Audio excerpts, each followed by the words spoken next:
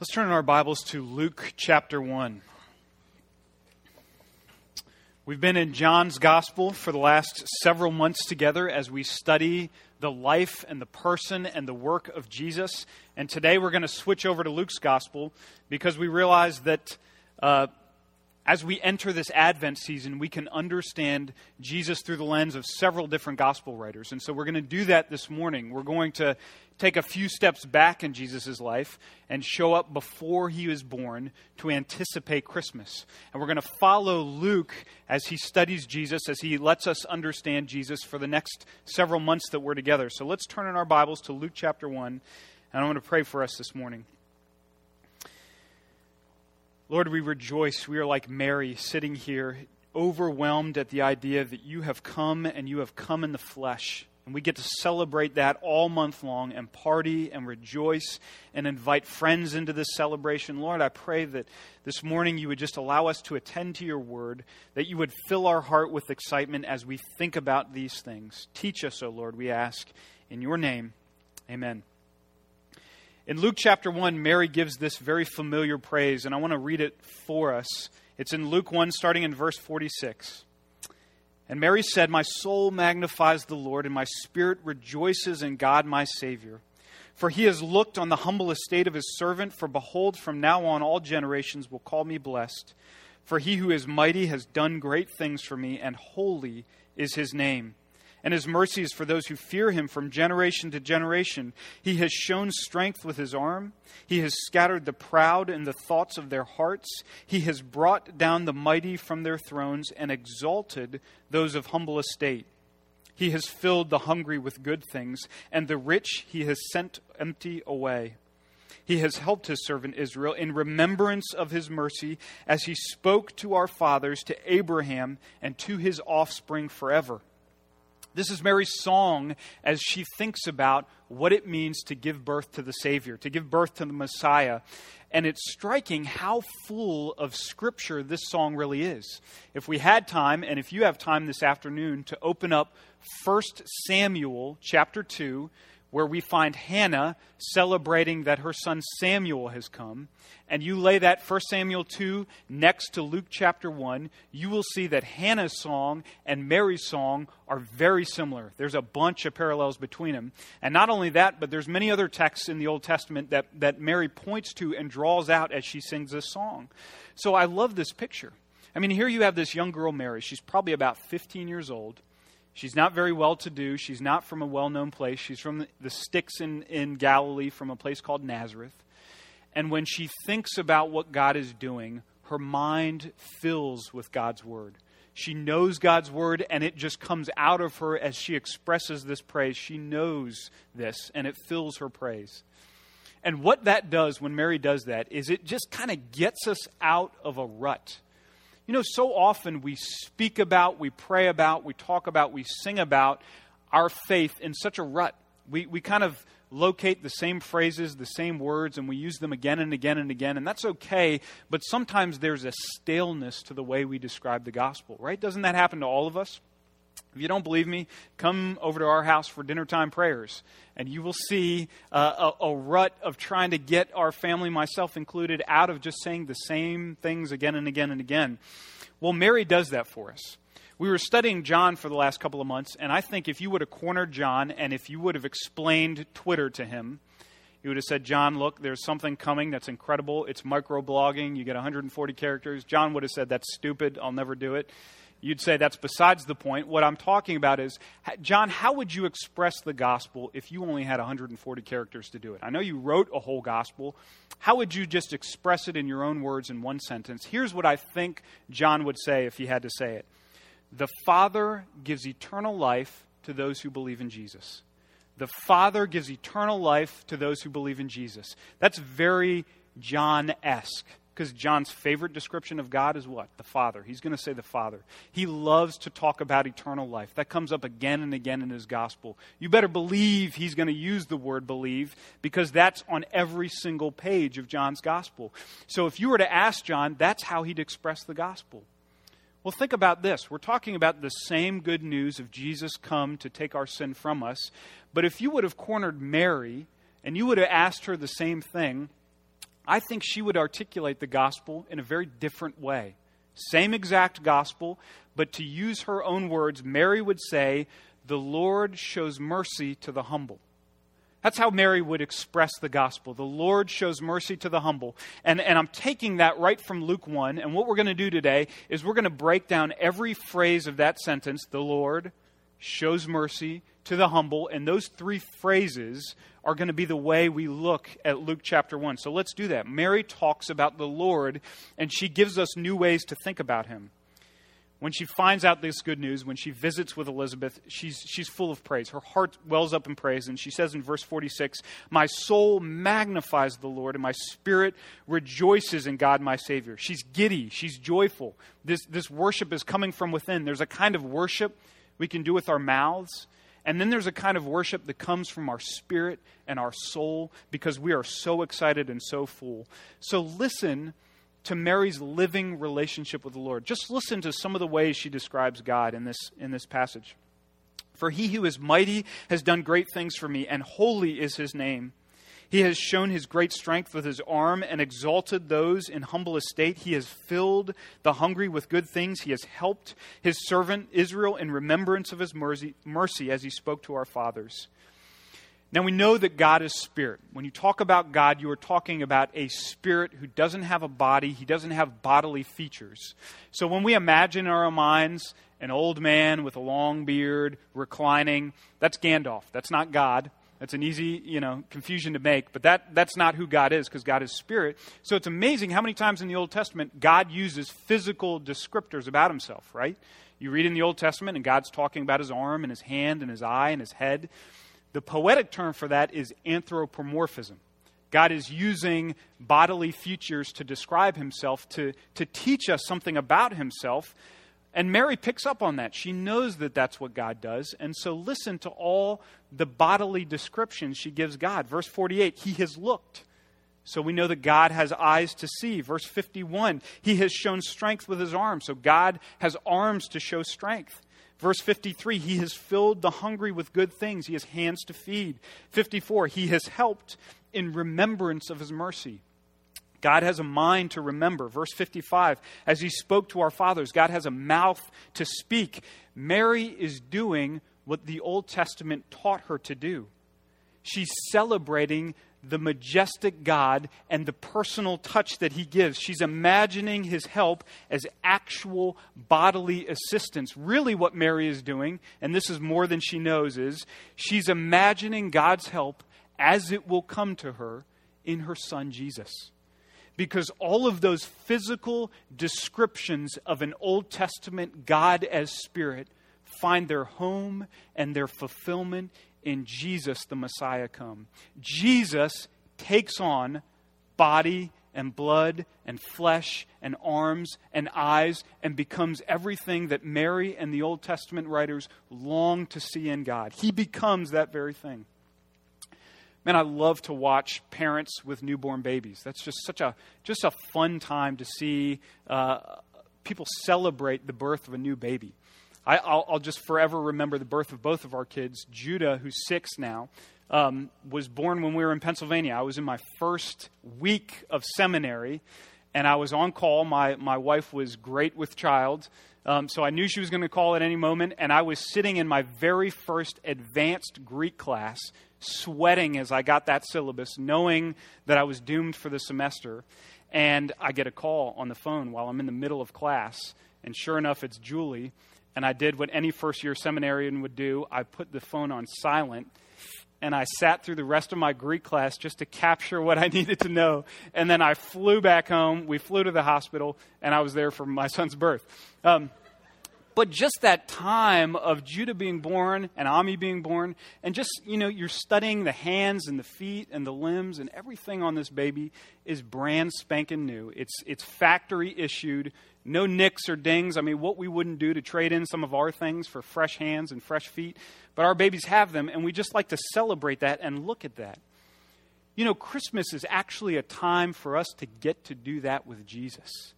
Because Jesus comes to us, and he comes to us as a baby, And we get to spend time this month just oohing and eyeing over every feature of Jesus, because everything Mary says in this song of praise finds its home in Jesus. Mary celebrates that God has eyes to see. Jesus has eyes to see. We watch him in the Gospels. He's the one who notices people in the Gospels. The Samaritan woman at the well, the crippled man at the pool, the man who has a withered hand in the back of the synagogue. Jesus is the one who has eyes to see and notice them. Jesus has arms of strength. We see him gather his flock to himself. We see him protect the man who is born blind. Jesus has hands to feed. He feeds the 5,000 and he tells them, I give you bread, but I'm also your bread. Jesus has a mind to remember, as Mary celebrates, because Luke is the only gospel that will record the thief on the cross saying to Jesus, what? Jesus, remember me when you come into your kingdom. Jesus has a mind to remember, and Jesus has a mouth to speak as he grows up and begins his preaching ministry to speak words of grace to the crowd. Come, all who are weary and heavy laden, and I will give you rest. Jesus has these things.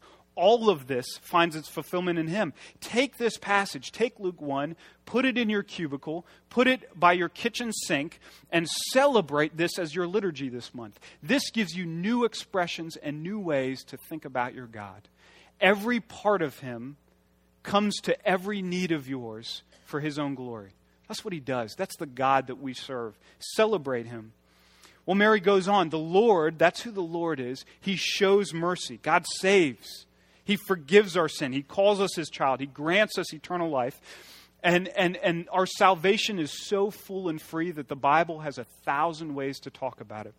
The Bible calls it being born again, or being raised from the dead, or a new creation. Listen to some of the ways Mary would talk about salvation. She talks about God's salvation as like being seen in verse 48. For he has looked on the humble estate of his servant. You know, if it's true that Mary knew her Old Testament well, and if it's true that Mary as a young girl kind of resonated with young moms in the Old Testament, then Mary must have known the story of Hagar in Genesis chapter 16. Hagar, of course, had a child by Abraham, Ishmael. And when he was born, Sarah, Abraham's wife, treated her harshly and sent her away. So she was kind of banished from the household. And she came into a very difficult place where she thought she was going to die. And God shows up and he saves Hagar. And he speaks words of mercy to her. And Hagar becomes the first woman in the Bible to name God. In Genesis chapter 16, verse 13, she says, "You are the God of seeing. You found me. I was lost and you found me. You are the God of seeing." And Mary picks up on that and says salvation is like being found by God. He sees us to save us. This might be the first note of salvation you need to hear this Advent, or your neighbor needs to hear this Advent. Sometimes we lead in sharing the gospel with talking about Jesus as the one who forgives our sins, and that's true, and that needs to be said. But sometimes we need to hear that Jesus sees us. Could that be what your heart needs to hear? Could that be what your neighbor needs to hear? Do you know what? God sees you. He sees where you're at. He sees your frustration. He sees your fear. He sees your anxiousness. He sees your depression. God sees you and he meets with you. That's a word of salvation. That's a word of grace. And Mary picks up on that. Well, she also says God's salvation is like being fed in verse 53. He has filled the hungry with good things. That's in 1 Samuel 2:5, where Hannah says almost the same thing. Those who are hungry have ceased to hunger. Psalm 34, "Oh, taste and see that the Lord is good." John 6:35 that we studied, "I am the bread of life. Whoever comes to me shall not hunger, and whoever believes in me shall never thirst." Salvation satisfies, says Mary. It's like a full belly. It's like a spring in your step. To be found by God is like being fed by him. Well, what wonderful ways to begin to think about our salvation in different notes than we often talk about it and think about it. If we are found by God, if we are fed by him, we never need to hunger again. We don't need to be hungry for identity or mercy or grace or love from another. We've been found by God and we've been filled by him, and we are full. The Lord, he shows his mercy. Well, Mary goes on. The Lord shows mercy, but to whom? Who gets the mercy of God? No doubt when I read this thing, you saw this gulf begin to emerge between those who get mercy and those who don't get God's mercy, those who don't receive God's mercy. There are those who get mercy. Our text says this: He's looked on the humble estate of His servant. His mercy is for those who fear Him. He has filled the hungry with good things. But then there's this camp that doesn't get mercy. They are not found by the mercy of God. And He says this: He has scattered the proud. He has brought down the mighty. The rich He has sent away empty. Have you ever thought about the way Mary is describing these two camps of people? Because it gets really awkward really fast. Because it kind of sounds like Mary is saying, those who are well-to-do, those who are influential, those who are born from noble families, they don't get saved. Isn't that what it sounds like she's saying here? And I'd like to dismiss her and just say, Mary's this wide-eyed, impressionable 15-year-old. She's trying to make sense of what it means to be a poor girl in Galilee. And so she leans in that direction. But Luke is not going to let us out of this tension as quickly as we might like, because this is going to come up, as we'll preach, again and again and again in Luke's gospel. We're going to find this theme throughout Luke's gospel more than any other place in the Bible. Jesus will announce His ministry in Luke chapter 4 from Isaiah, saying, the Lord has anointed me to proclaim good news to who? Who does He proclaim good news to? To the poor, He says. That's who I come. The Beatitudes in Luke chapter 6 say, blessed are you who are poor. Blessed are you who are hungry now. And later He'll say, but woe to you who are rich. Woe to you who are full now. Later in the parable of the banquet, describing the great banquet feast of heaven, in Luke chapter 14, the master of the house, he invites people to his banquet, people we would expect him to invite, and those people make excuses. And so what does Jesus do? What does the banquet leader do? He says, forget those people I invited. I want you to go into the highways and the byways, and I want you to find the crippled and the lame and the blind and the poor, and they are the ones who will come to my banquet. What on earth is Jesus talking about? And what is Mary picking up on here and talking about as well? Do they mean the physically poor, or do they mean the spiritually poor? That's a trick question. Are they talking about those who are just physically poor or those who are spiritually poor? Now, if I was a liberation theologian, we can talk about what that means afterwards, I would say Mary is talking 100% physically.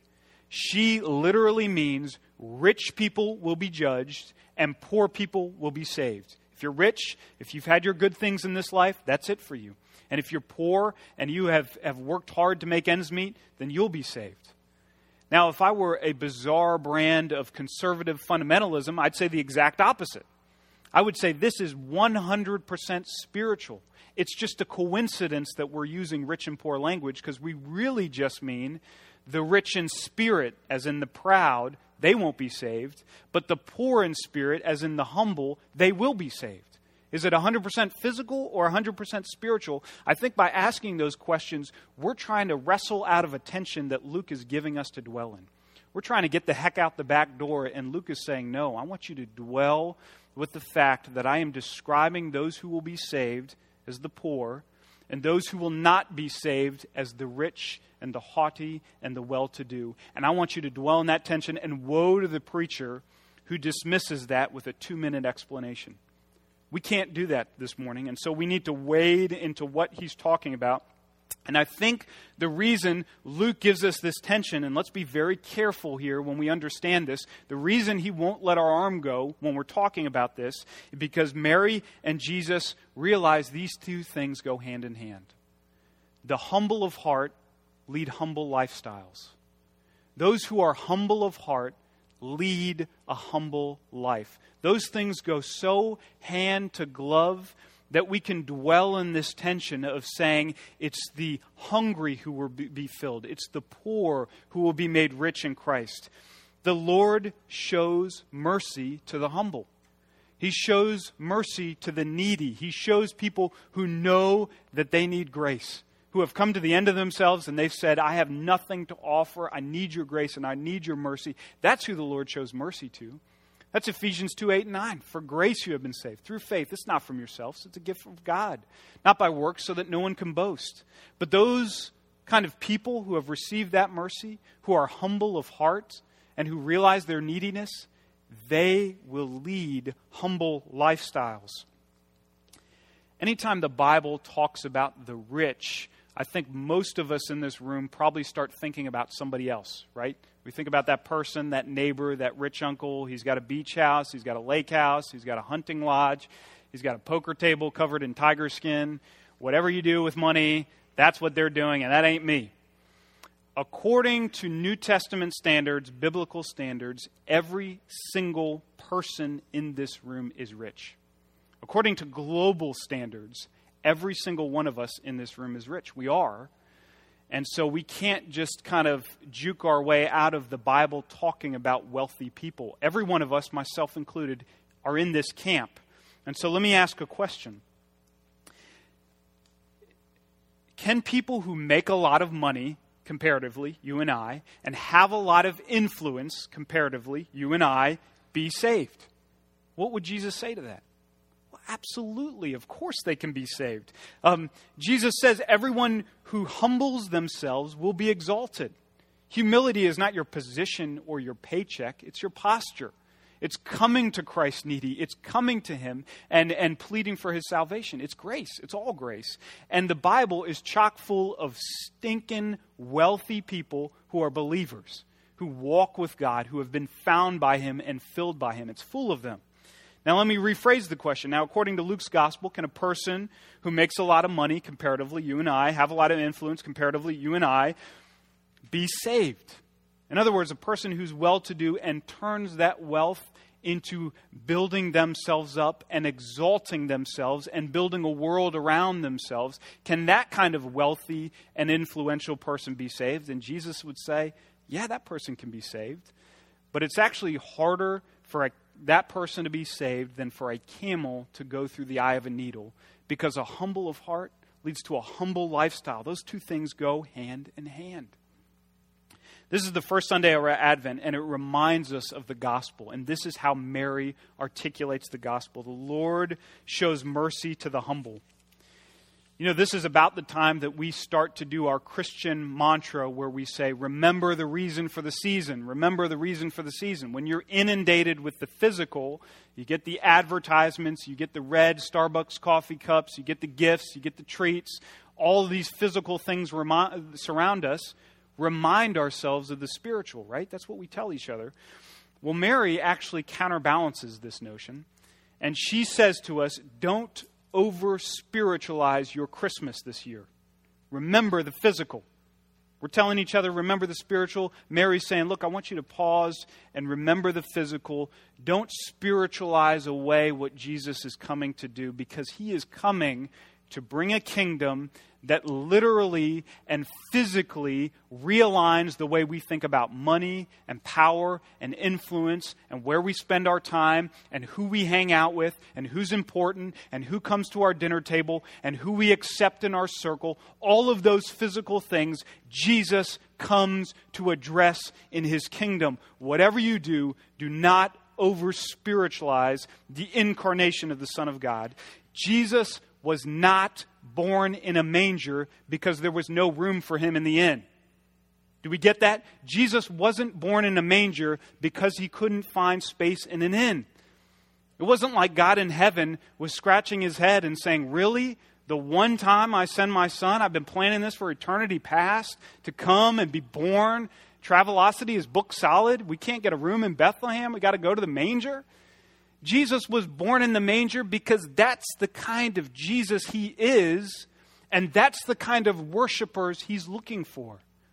Those who are humble of heart and humble of lifestyle, who receive the Savior that shows mercy to the humble, who understand their desperate neediness, and they let that neediness for the gospel flow out of their hands and feet. That's the physicality of Christmas. That's what Mary is talking about here. I wonder what tangible ways you and I and our families can celebrate this kind of Advent, the physical aspect of Advent. What does it look like for us to think about and dwell on and rejoice in all the different ways that God talks about his salvation, especially as Mary talks about it here? And what does it look like to share this celebration with others spiritually and physically? Let's pray together. Jesus, we're astounded by this description of you. You are the Lord who shows mercy for the humble. What a sweet word of grace to us that we can run to you in all of our neediness and be filled by you. And what a word of caution to us that you call humble worshipers who are humble of heart and humble of lifestyle. And you long to teach us through what your Son Jesus did. Lord, I pray that you would give us hearts to receive this and obey this. And we ask it in Christ's name. Amen.